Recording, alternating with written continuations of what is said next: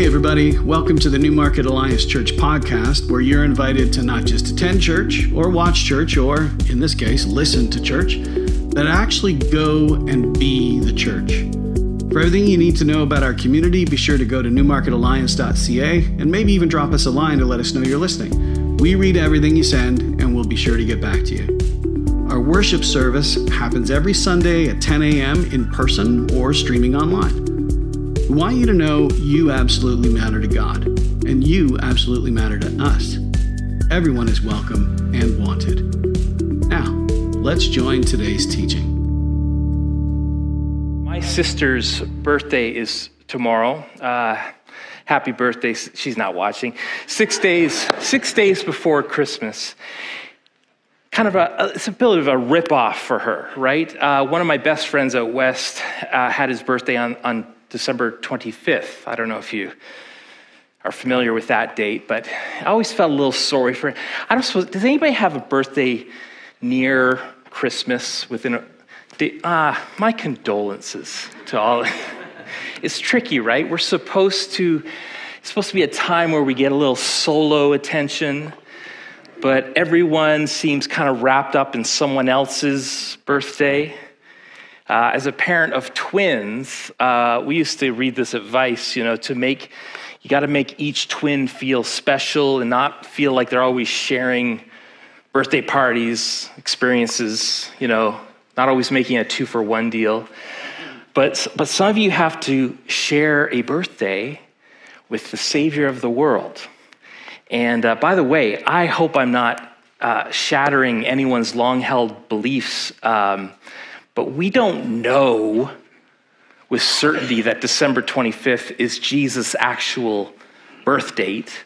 I won't get into the church history or anything, but it's the day we landed on to acknowledge the most important birth of all time. And for those who share a birthday around the same time as Jesus, maybe the disappointment is that there's not enough celebration to go around. Like there's not enough goodwill or time or money to celebrate both things fully. And it's like we have this sort of finite amount of celebration, a cap on joy, and it has to be sort of evenly distributed at Christmas. If you're young this morning, I'm looking at Forge, you'll find that the older you get, the less birthdays have to be acknowledged in a big way. Thank you, Pastor Scrooge, by the way. It's more like it becomes a reminder of our mortality. And I did hear about this little girl who visited her grandmother on her birthday, and she asked her grandmother how old she was, and grandmother said, honey, when you're my age, you don't tell anybody how old you are. And so the little girl, she snuck it upstairs to her grandmother's bedroom, went through her purse, found her driver's license, and the grandmother came up and caught this little girl red-handed. She said, what are you doing? And the little girl said, I found out how old you are, Grandma. And the grandma said, okay, what does it say? And the little girl did some math in her head, and she said, Grandma, it says you're 76 years old. And the woman said, that's right, I am 76 years old. And then the little girl looked down at the license and said, and Grandma, I won't tell anybody, but it says you got an F in sex. And I'm sorry you guys had to hear that joke. So if you feel the older you get, the less special your birthdays are, perhaps you have even some muted feelings about Christmas the older you get. I've been struggling with that. We've been in this series for the last few weeks around, well, we called it Christmas presents. And maybe you've seen it a bit as a feel-bad Christmas series as we talk a bit or are confronted with our own hurriedness, our own distraction around technology and addiction, and Christmas season can be chaos, quite frankly. We are fighting uphill against our culture's call to consume, to have clutter around Christmas. It's like this drama has proposed. Doesn't it feel like something's missing? Advent itself was meant to be a 4-week period of time set aside for prayer and focus and preparation to help us just slow down, savor the Savior's birth, so that we can worship the Word made flesh. That's the second part of what Don read this morning. And we want to do that with all our heart and all our soul and all our mind and all our strength. It's like getting ready ourselves for something really big. It's remembering Jesus' first coming and even preparing in a way for his second coming. Let every heart prepare him room. Joy to the world. The Lord has come and he is coming again. Somebody say amen to that. So we want the beauty of Jesus to shine bright in the busyness of our lives. And that can only happen when we slow down. The basic idea of this month was we want to take back the story of the Savior's birth as we fight against consumerism that's stolen the soul of Christmas. We want to substitute consumption with compassion. We want to substitute the obsession with presence-ty with more of a relational presence-see. Not only with our friends and family who we love, but most of all with a God who so desires intimacy with us. So, lest you think the last 3 weeks was an exercise in me being Pastor Killjoy, Reverend Wet Blanket, giving us more things to feel convicted about, guilty about, having to unhurry, undistract, unplug. I want you to know it's all been leading up to this, to today. We want to be unhurried, undistracted, unplugged, so that we can be unabashed in our celebration, unabashed in our worship, unabashed in our enjoyment of God and others this season, unabashed in our generosity, and unabashed in, as Paul says, living the life that is truly life. One of the inspirations for this month-long series was not only the book by John Mark Comer, but also this movement of churches for well over a decade now that have joined in this thing called the Advent Conspiracy. Raise your hand if you've heard of that movement of churches, yeah. And the thinking behind this is that we ought to be, in a sense, conspiring against this cultural tendency to worship consumerism, and instead to turn our hearts towards Christ. So we're conspiring to reclaim Christmas from the agenda of society, you could say. I'm mindful of the fact that many of us sit in church, thank you, Brent, disconnected from the Christmas story because we're so far removed from the original events of the Christmas story. But here's the truth of the Savior's birth. It's actually kind of a subversive story of an upside-down kingdom. It's a story of promise and hope, of revolutionary love that is still changing the world today. So what happened? What was once a time to celebrate the birth of the Savior? How did it turn into this season of stress and no parking at the mall and shopping lists? And when it's all over, it feels like many of us are just left with presents to return, huge debt loads to pay off into the next year.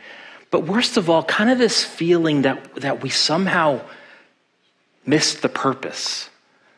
What if Christmas became this world-changing event again?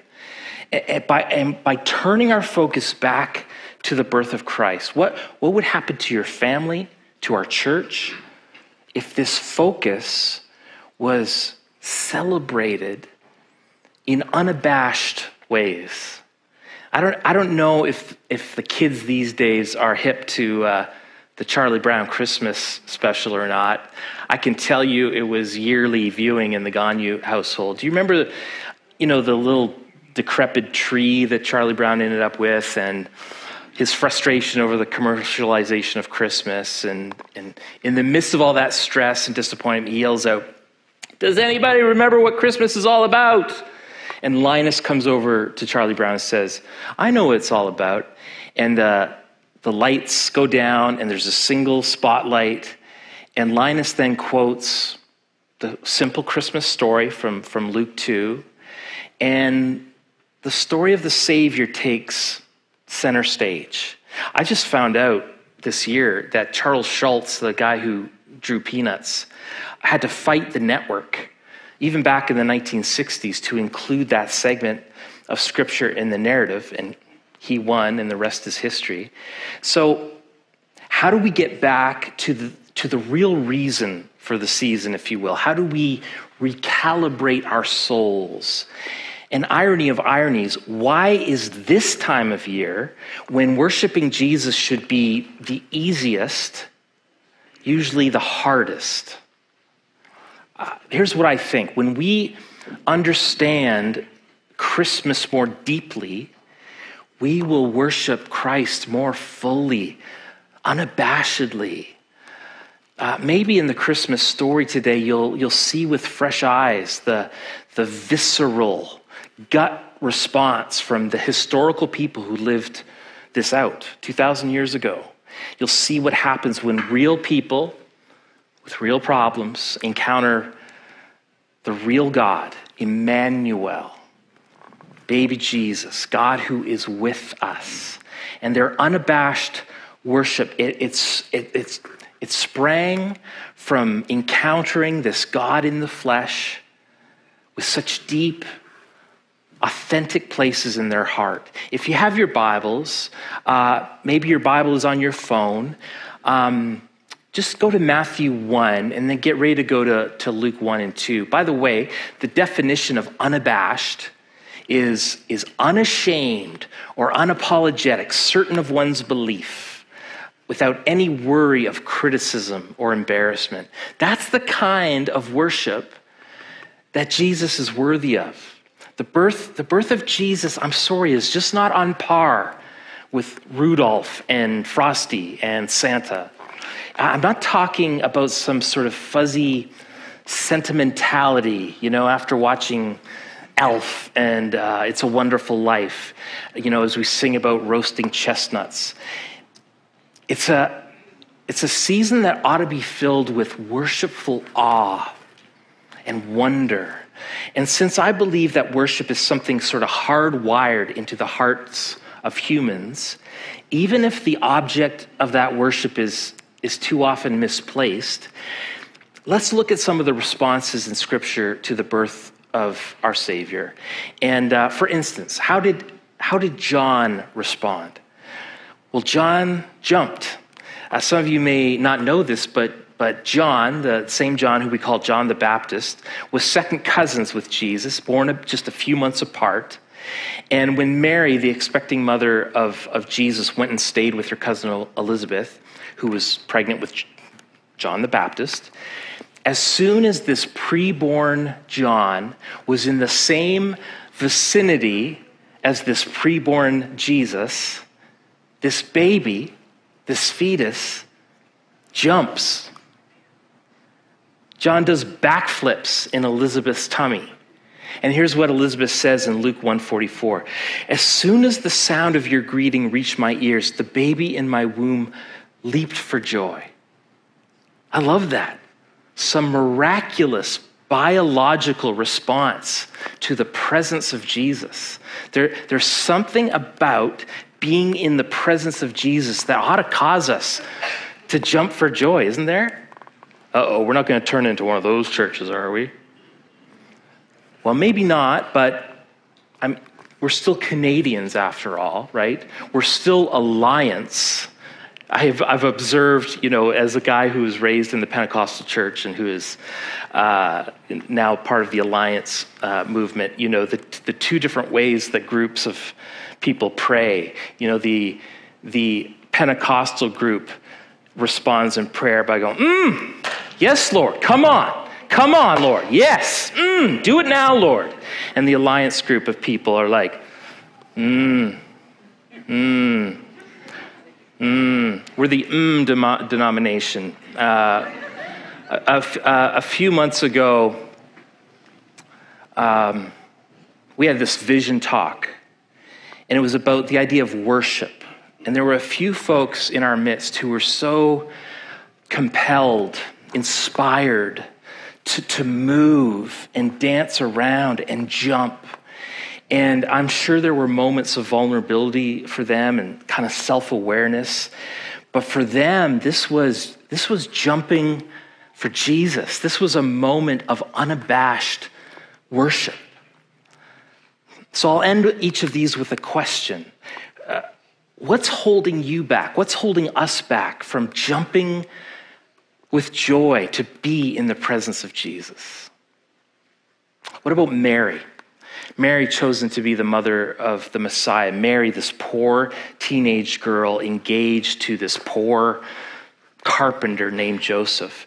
And I love how God uses so-called nobodies, right, to do something great. Well, Mary magnified, it says. Specifically, she responded by breaking out into song.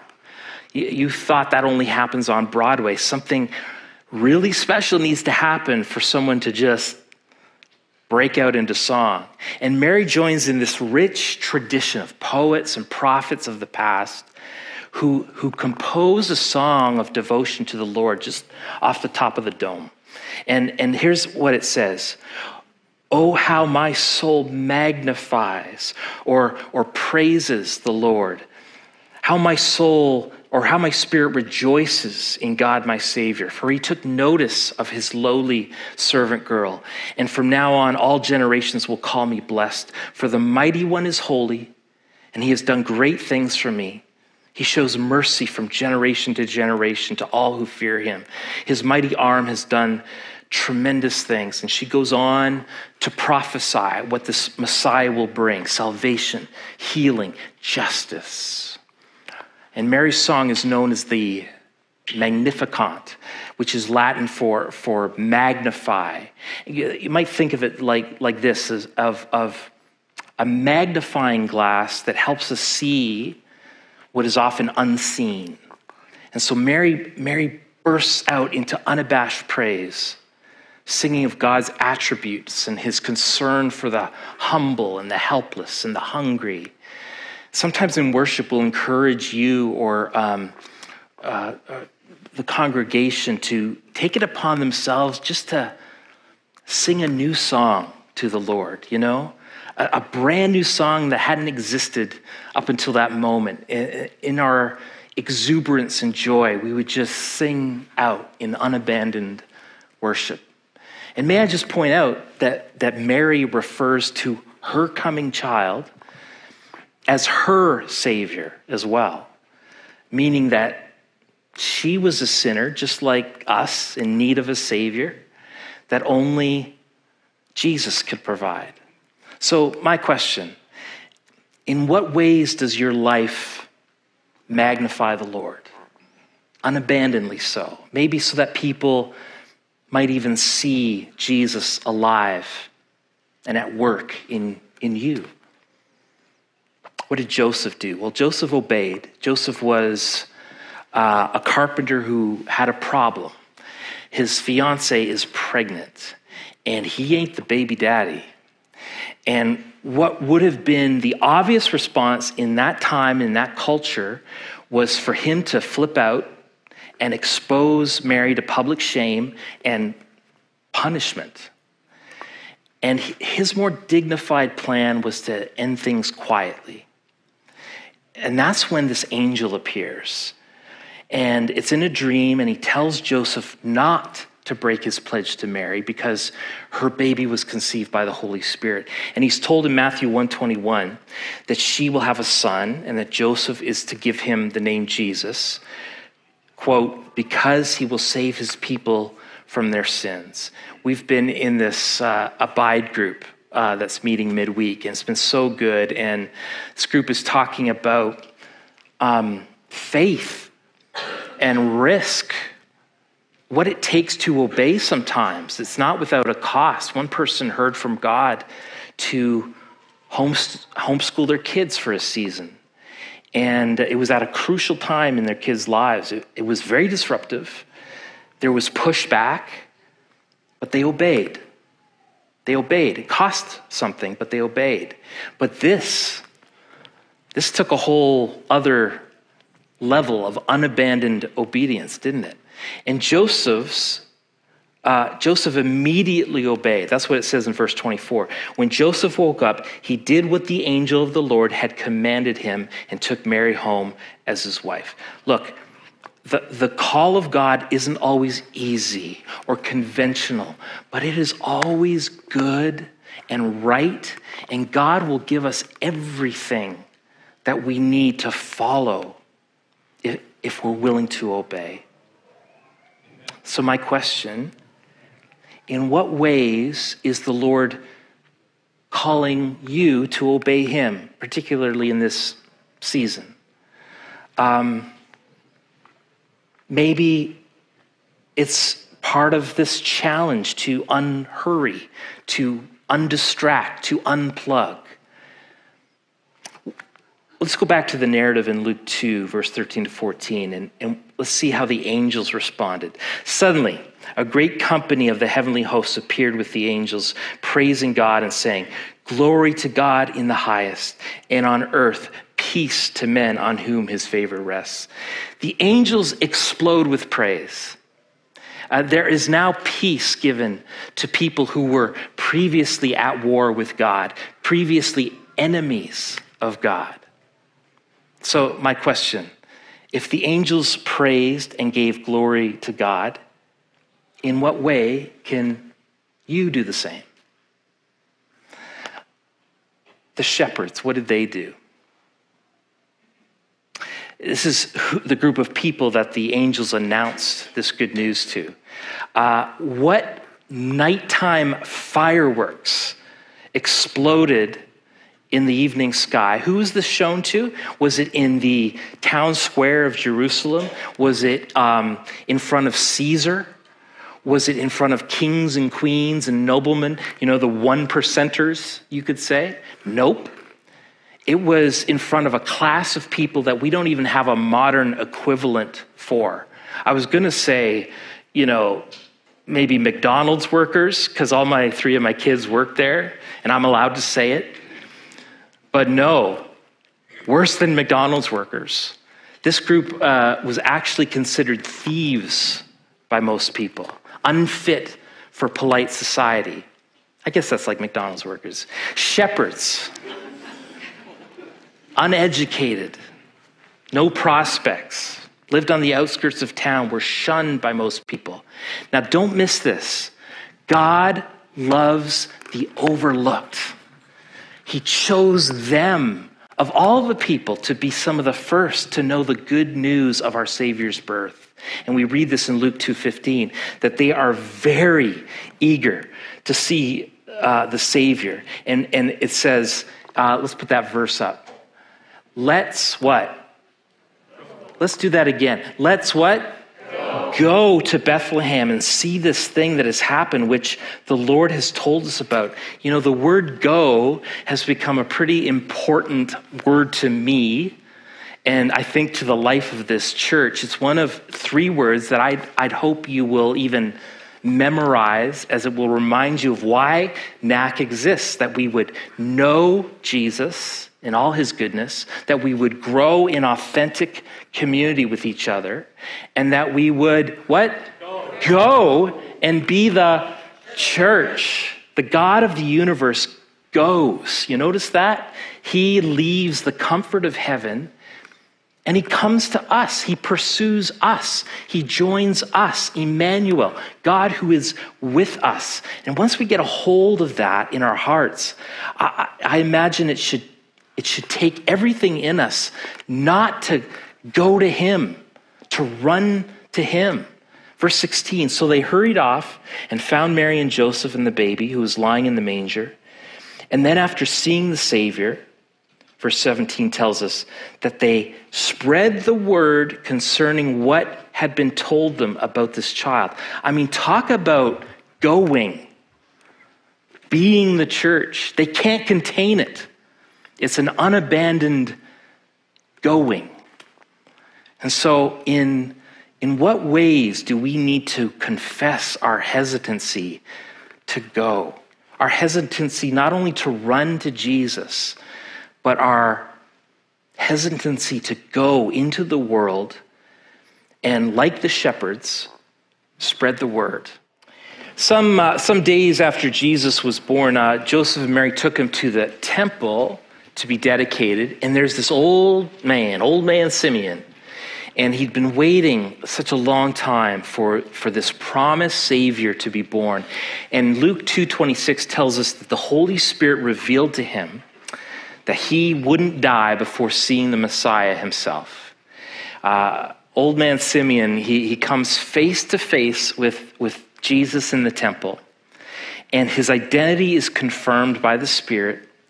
And here's what verse 28 to 30 says. Simeon took him, Jesus, in his arms and praised God, saying, Sovereign Lord, as you have promised, you now dismiss your servant in peace, for my eyes have seen your salvation. Talk about the ultimate bucket list. I just have one thing left to do, Lord. I just want to see the Savior before I go. And God grants him that ultimate bucket list request. And what does he experience? It says, you can now dismiss your servant in peace. I'm at peace, Lord. I've seen all I need to see. I've seen Jesus. The Hebrew word is so much more powerful. It's shalom. And it means something so much more than an absence of conflict. It's more than, a peaceful, easy feeling like the Eagles sang about. It's so much deeper. Shalom means wholeness. It means completeness, health, safety, prosperity. Health, safety, and prosperity. Old man Simeon's, sounds like he's on his last few days. Yep, but we're talking about ultimate, final health, safety, and prosperity. In fact, the word shalom carries with it this implication of permanence. Do you long for that kind of peace? I sure do. Simeon found it in the presence of Jesus, looking into the eyes of his Savior. Perhaps some of you listening today are holding on to life. You may just have a few short years left or less. You may have cancer or other health issues. Life as you know it is so fragile. I want you to know that you can have peace. You can have shalom. You can know with certainty what your future holds. Can you imagine the kind of peace, contentment, shalom that can say, you can take me now, Lord. I'm good. I've seen Jesus. I've held him. And now I kind of like to have him hold me for the rest of eternity. Interesting, some of the last words Jesus would say before he left this earth was peace, shalom, I give to you. My peace, my shalom, I leave with you. Not the kind of fake peace the world leave I with you. I want to give you permanent, whole, complete, supernatural peace. So let not your heart be afraid. So my question is, Where do you need the peace of Jesus today? He can give it to you. I wish I had time to tell you about all the characters in this story, some of the other acts of unabandoned response to Jesus. I wish I had time to tell you how Anna witnessed, how the Bible says Mary and Joseph marveled, how Mary submitted, how the wise men worshiped unabashedly. Worship in this context literally means to prostrate yourself, to lay oneself flat, face downward in reverence and submission, to intensely adore. And so when we understand Christmas more deeply, I think we get a sense of how to worship more fully, unabandoned worship. If you feel a tiny bit convicted, let's say, about the differential in your life versus how these real people responded in the presence of Jesus, how these historical people responded, how they magnified, obeyed, adored, ran, praised, witnessed, worshiped. Maybe it's okay for us to kind of sit in that discomfort for a little bit. You know, the tension of where we are and where we'd like to be. The tension of knowing with our mind that the Christmas story is beyond good news. It's the best news. And knowing we often don't respond that way. We don't even feel it as deeply. And let's be honest, it's easy for us people, particularly us old-timers, people who have been in church for their whole life, to maybe take the story of Jesus for granted. Sometimes we're just caught up in the hurry and the distraction and the consumerism and the screens. But you know, it also struck me in reading these Christmas scriptures this week, how impossible it ought to be to stay the same when we encounter the Savior. It also seems that our adoration always leads to action. Worship leads to work. The story of Christmas is still unfolding, and it still inspires a response. You know, there's some simple ways that we can respond this Christmas. And maybe it's too obvious to even say out loud, but how about we tell the story of Christmas? Because it's our story to tell. And you know what? Instead of getting all bent out of shape when our barista says, happy holidays, let's remember that Christmas is our story to tell. It's not the culture's. And you can be creative in this even. When someone asks some small talk question like, are you ready for Christmas? As though, you know, Christmas cares if you're ready or not. I think what they mean is, are you done your shopping yet? We might want to recapture what Christmas really means, maybe even by just planning some faith-type conversations. You might try saying something like, you know what, I'm trying to get my heart ready. That may elicit a response from them. Maybe it's too late for Christmas 2022, but is it time to sit down with your family and discuss how you're going to approach Christmas differently, manage your schedule differently, manage your expectations differently? How can we make the Christmas season a time where Jesus takes front and center? Maybe you'll respond with, like the wise men did, with just unabandoned generosity. The Advent conspiracy movement puts it this way, that you would spend less and give more. The idea being that you can never get enough of what you don't need to make you happy.